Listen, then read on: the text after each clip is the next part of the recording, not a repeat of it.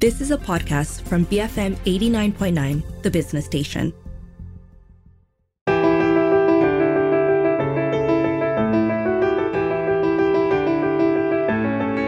Hello, you're listening to Beyond the Ballot Box with me, Dashran Johan. Parti Socialist Malaysia has launched a campaign urging the government to implement a pension scheme for senior citizens. The party is urging the government to provide 500 ringgit a month to all retirees above the age of 65.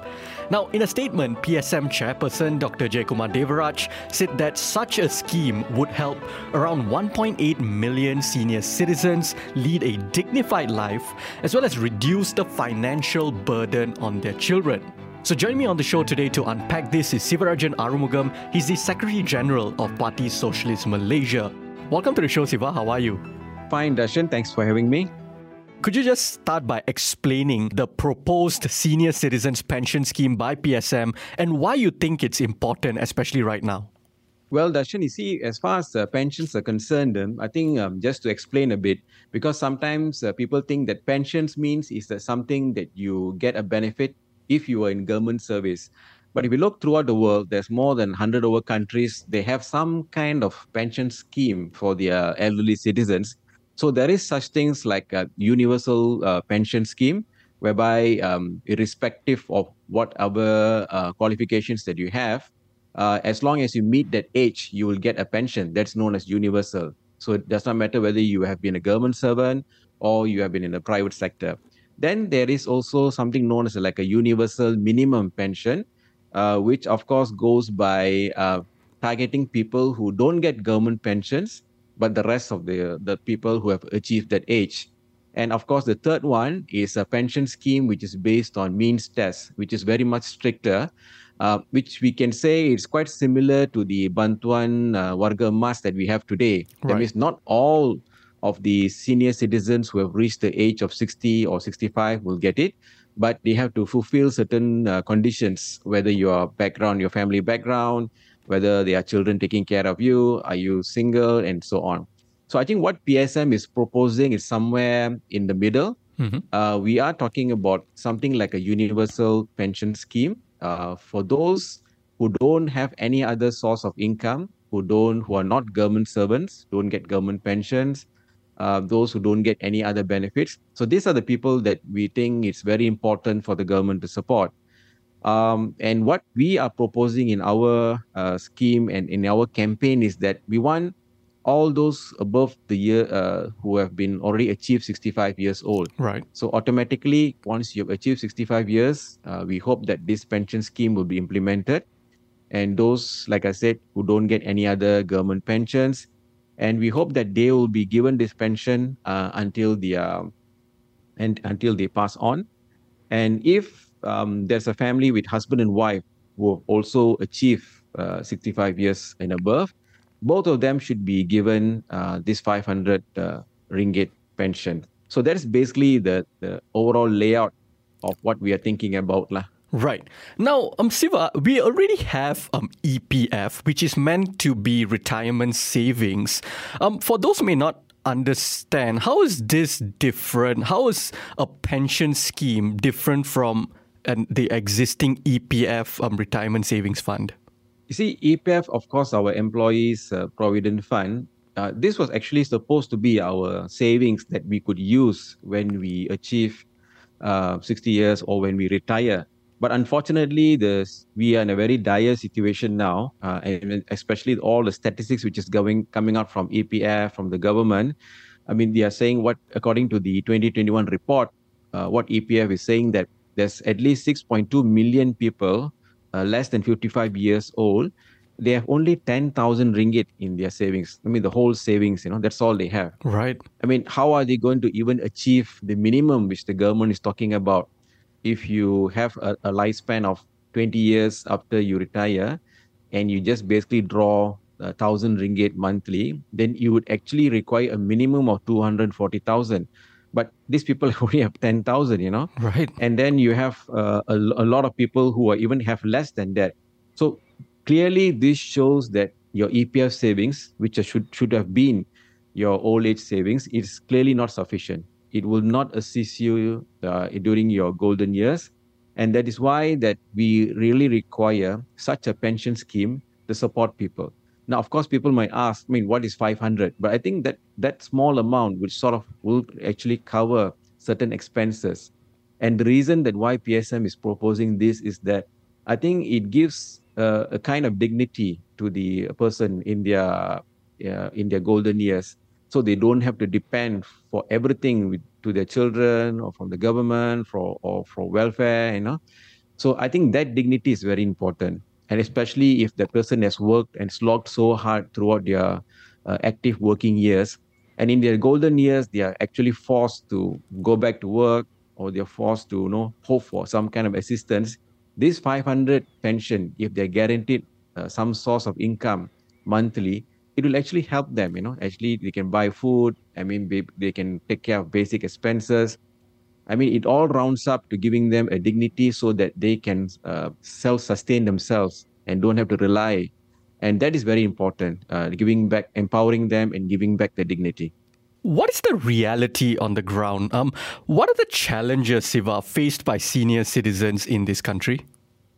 I think the reality on the ground is exactly what spurred us to sort of propose such a pension scheme. I think most of them who are above 60 years, we find that they are working.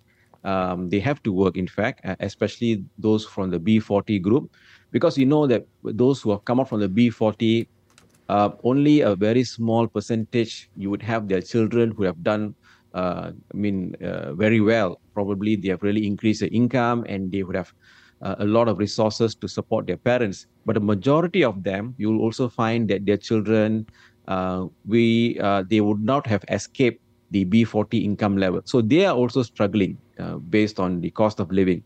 So while they're struggling in this situation, how are they going to take care of the elderly parents, especially when the cost for taking care, for nursing them, it's increasing, especially they will having more medical issues, more health issues.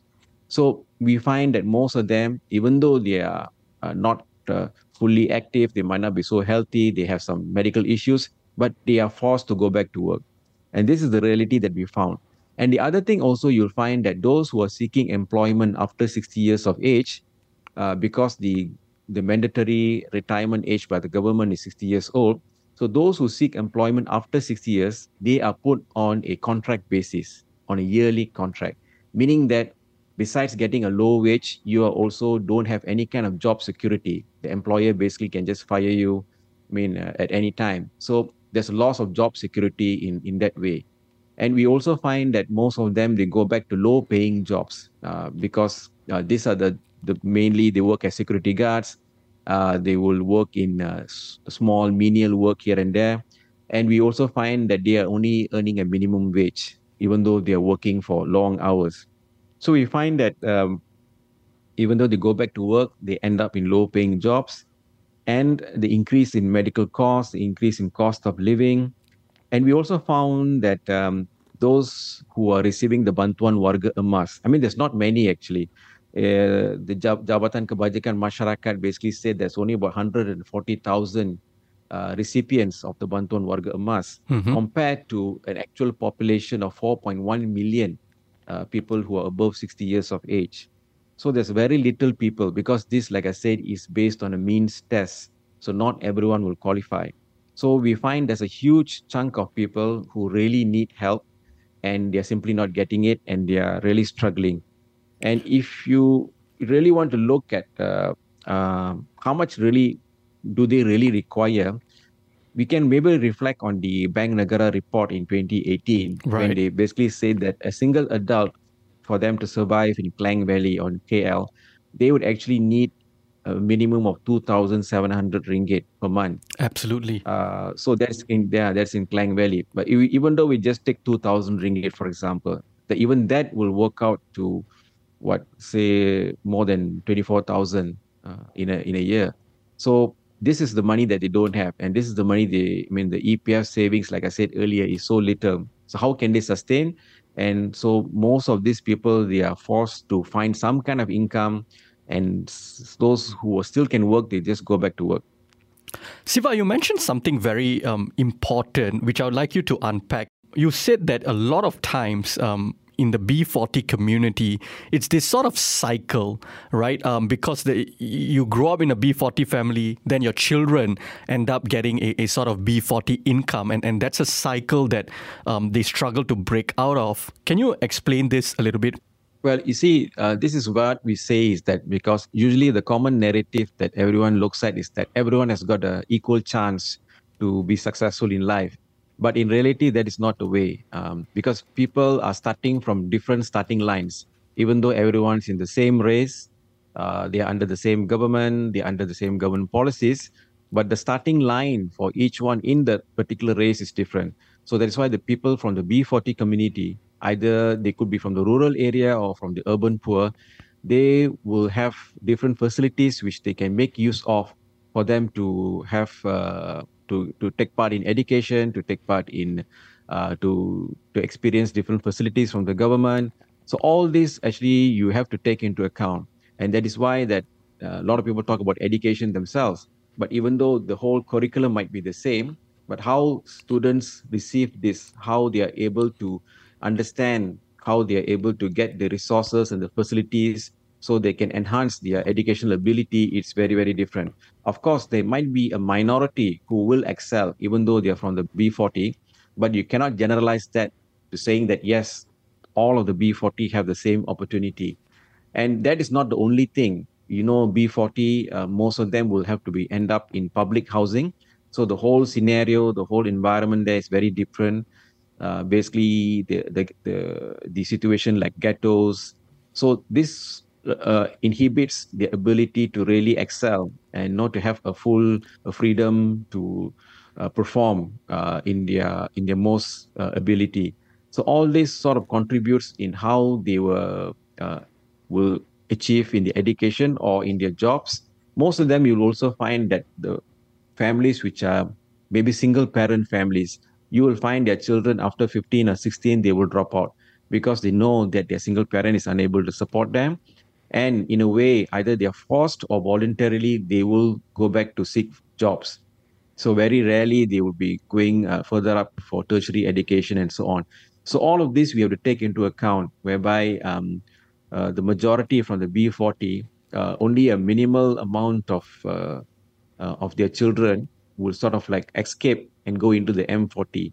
And we also found that this is also not a very it's a very volatile situation, as we have seen during the COVID, whereby people just fall back into B40 when they lose their income and they lose their businesses.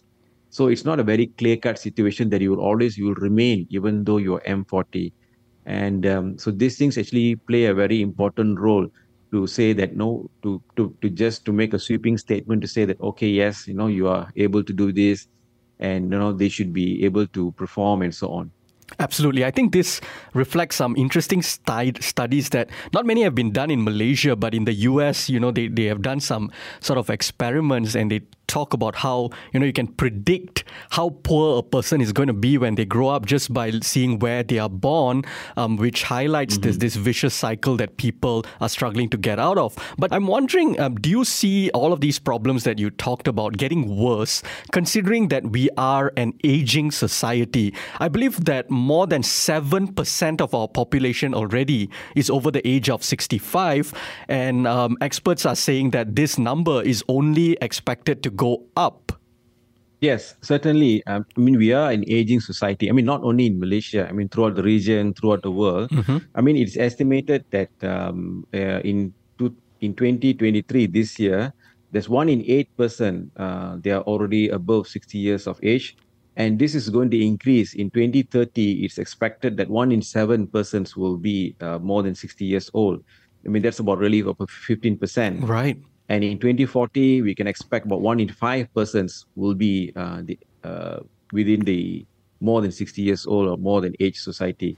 And we're looking at this also, that this thing is made worse, whereby, as we can see today, with the great push to withdraw your EPF savings. So what is going to happen to this current generation when they retire in 2030 or in 2040 is that their EPF savings is completely going to be depleted, and they have nothing to rely on.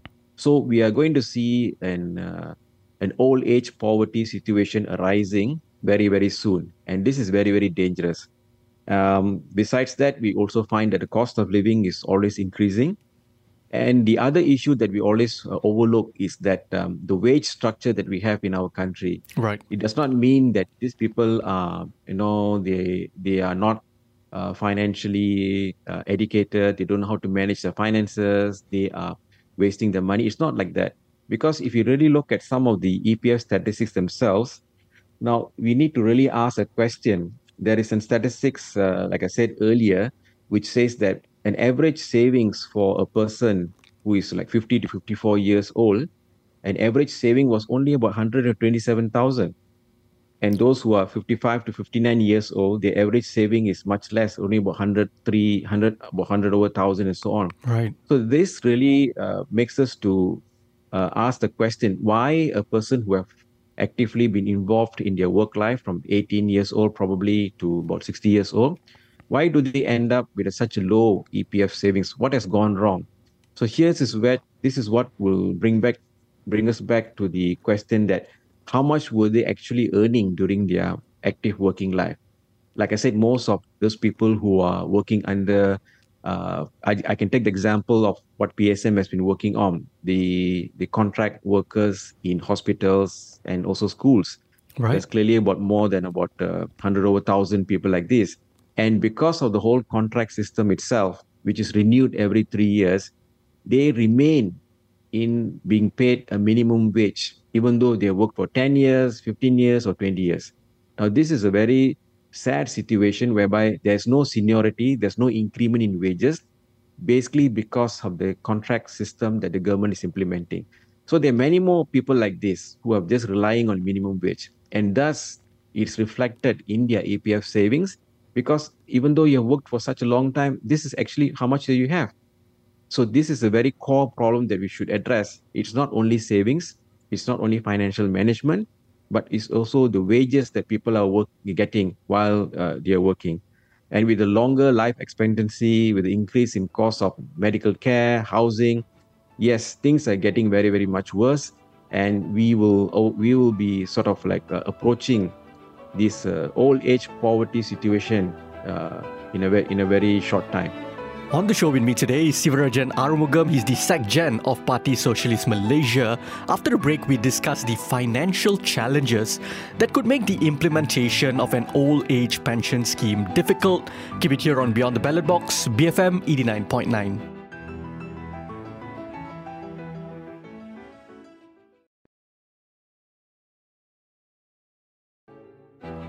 Welcome back to Beyond the Ballot Box. I'm Darshan Johan. And on the show with me today is Sivarajan Arumugam. He's the Secgen of Parti Socialist Malaysia. And we are discussing PSM's new proposed old age pension scheme. So Siva, how would you respond to those who argue that the dismal levels of retirement savings, especially when it comes to EPF, is due to laziness, or is the people's own fault? Because I think there is a tendency by some people, perhaps these are hardworking people themselves who are in the middle class or upper middle class bracket, who perhaps they are 29 years old. They look at their EPF and they are like, oh, I'm 29, I already have 80,000, 90,000 ringgit saved up. I'm hardworking, I made this happen.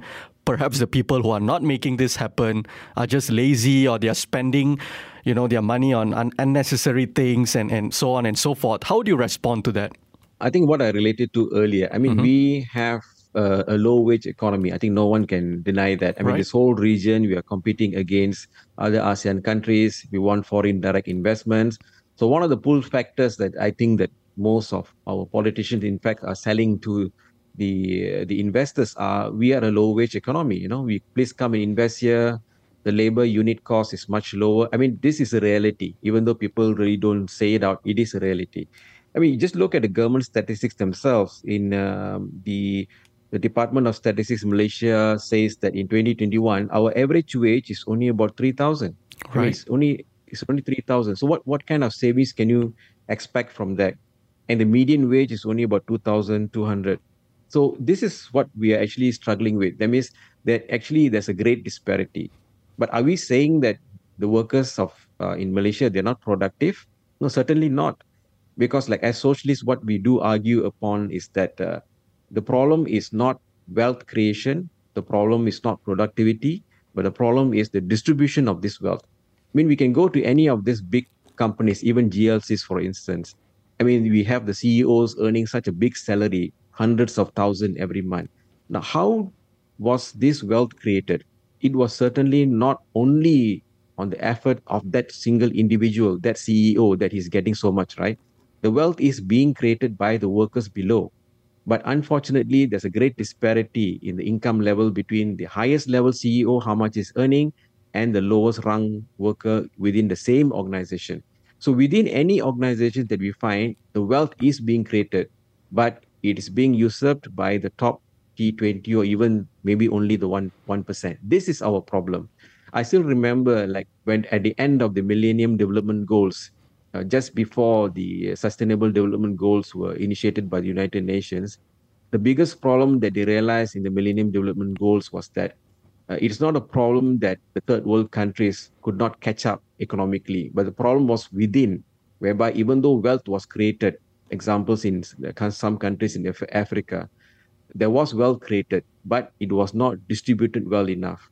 So this is the biggest problem that we have today. And we cannot solve this problem by just demanding that increase productivity. We want more investments. You simply will not cure this problem because it's not a problem of wealth creation. It's not a problem that we are not attracting investments. It's not a problem of we don't have a growth in our GDP, but we're not distributing it well enough. So forever, the government will be saddled by the problem of addressing the poverty in our country because most of this wealth which is created by these people are being pushed up, are being pulled up by the T20.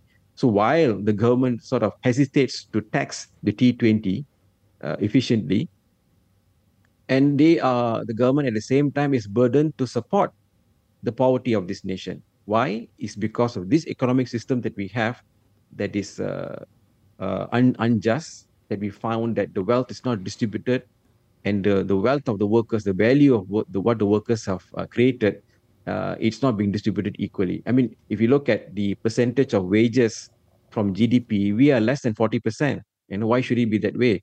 There's no equal distribution between capital and labor. So that is the core problem that we should look at.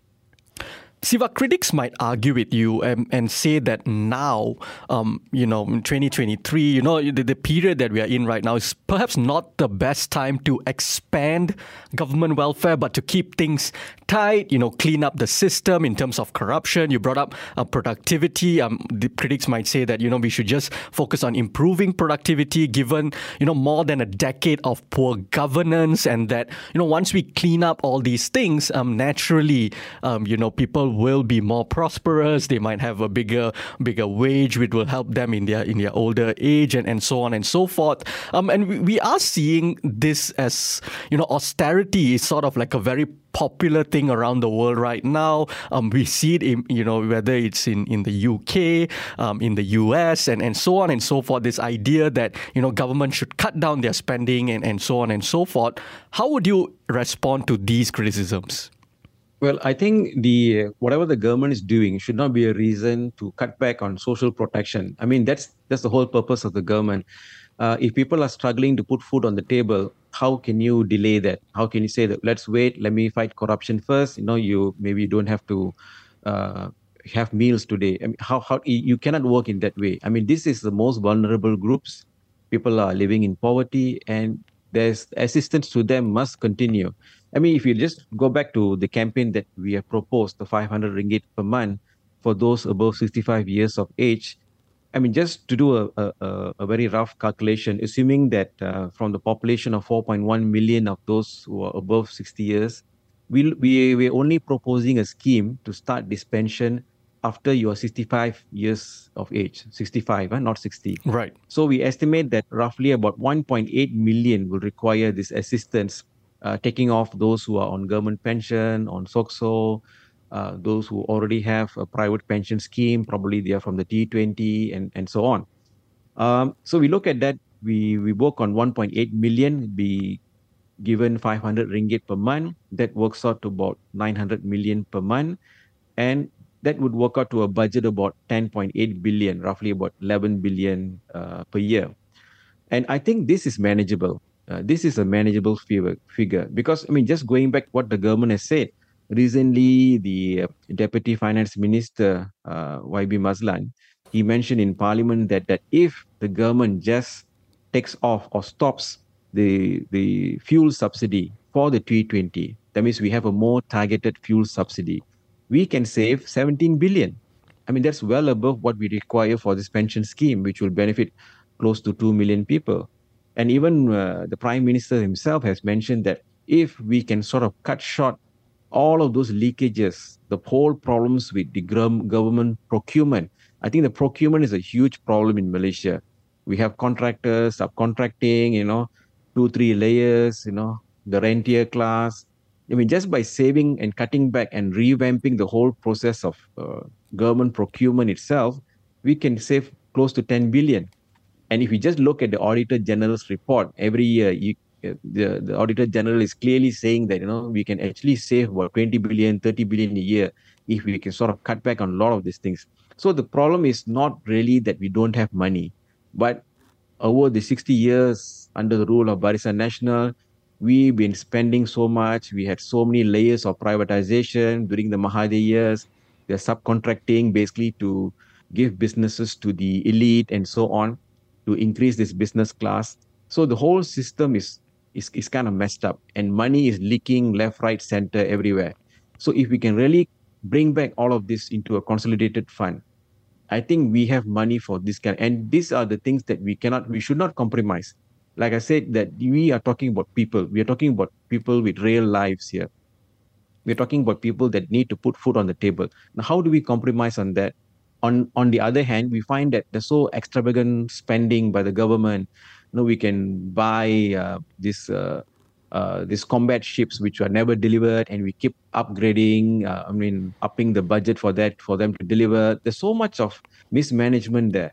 So I feel that while we look at the corruption, but we cannot sort of postpone such important things, especially now, due to the demand for EPF withdrawals, that 148 billion, which is already been dispersed by EPF during the COVID times. So we are in a very dire situation, and the government the 11 billion, it can be dispersed for this particular purpose. Do you think, given that we are becoming an aging population, is the pension scheme going to get more expensive year on year? How do you suggest we manage that? I'm wondering if, we need to implement more progressive taxation before introducing this scheme, whether it's higher taxation on income earners, the top income earners, or whether it's a wealth tax, capital gains tax, just to grow the government revenue a little bit.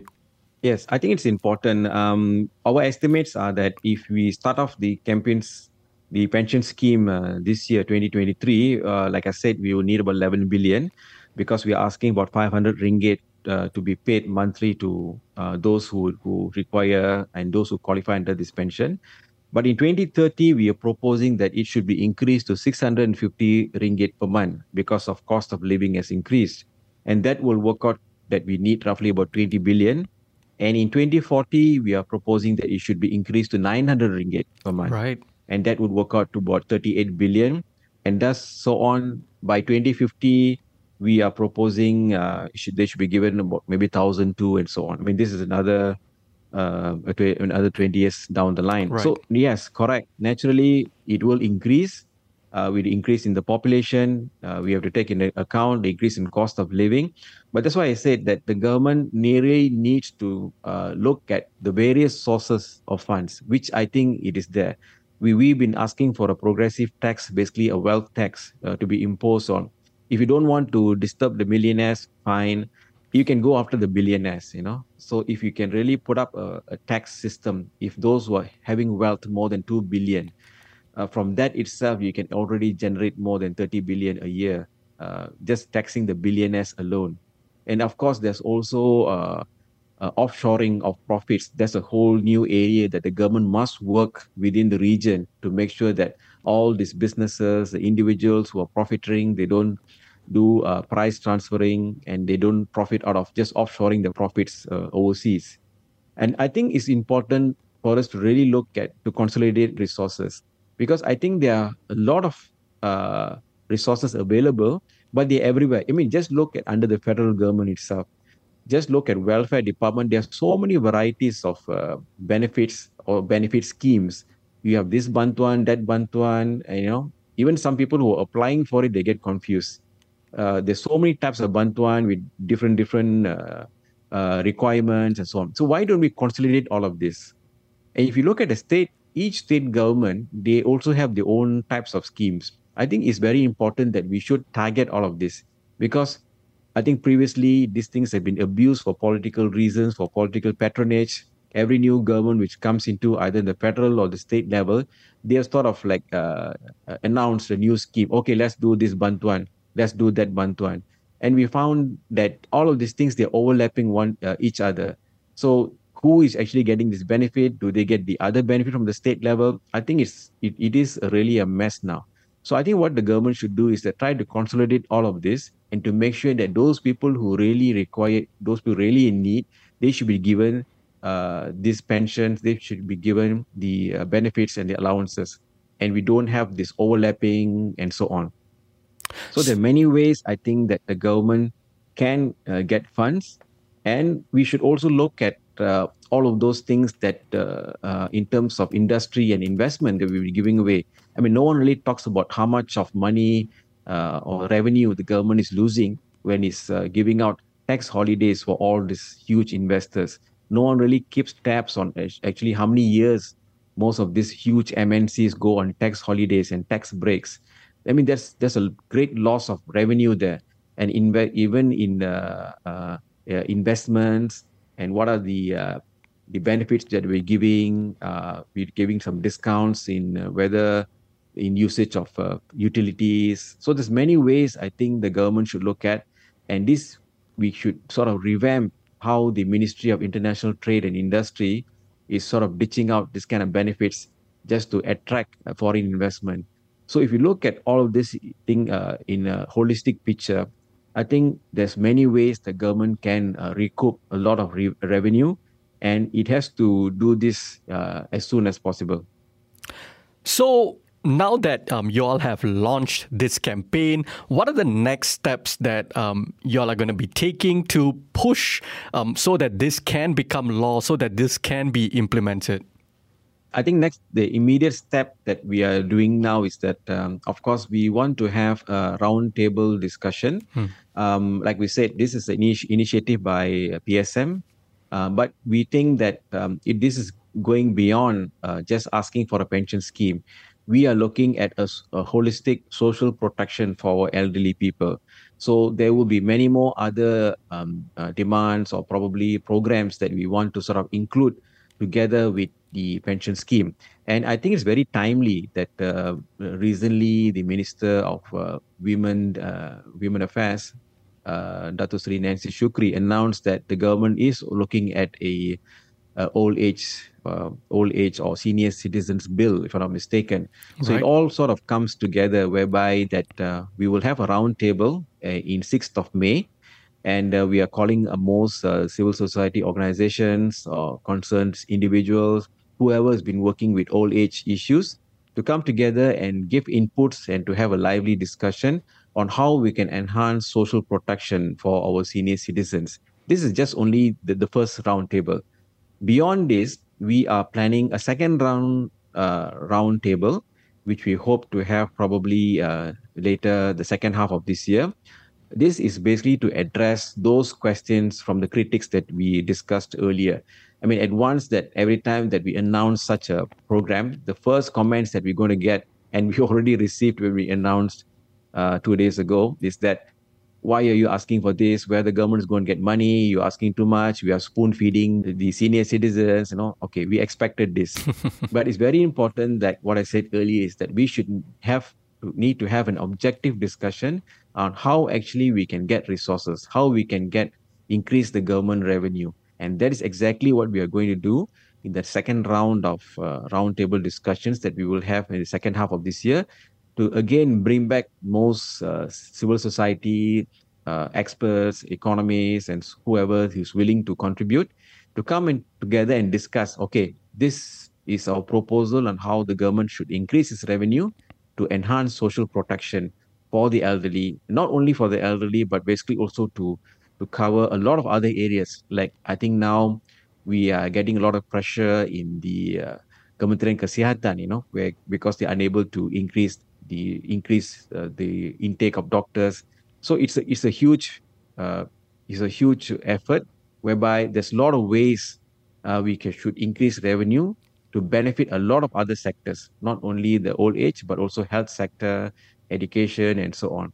So these are our plans. In the meantime, while we do the roundtable discussions, our branches will also start road shows. We are planning several road shows throughout the country from north and also the south, where we will hand out leaflets and we will start the signature petitions.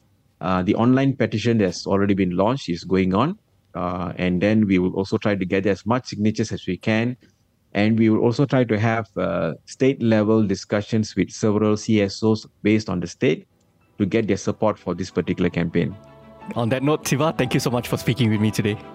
Okay, thank you, Darshan. That was Sivarajan Arumugam. He's the SecGen of Parti Socialist Malaysia. If you missed any part of our conversation, you can also check us out on podcasts. We are available on the BFM app, bfm.my, Spotify, Apple Podcasts, or pretty much wherever you get your podcasts from. You just have to look up Beyond the Ballot Box Podcasts. I'm Darshan Johan, and this has been Beyond the Ballot Box, BFM 89.9.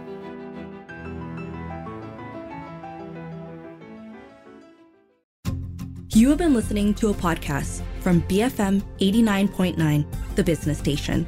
For more stories of the same kind, download the BFM app.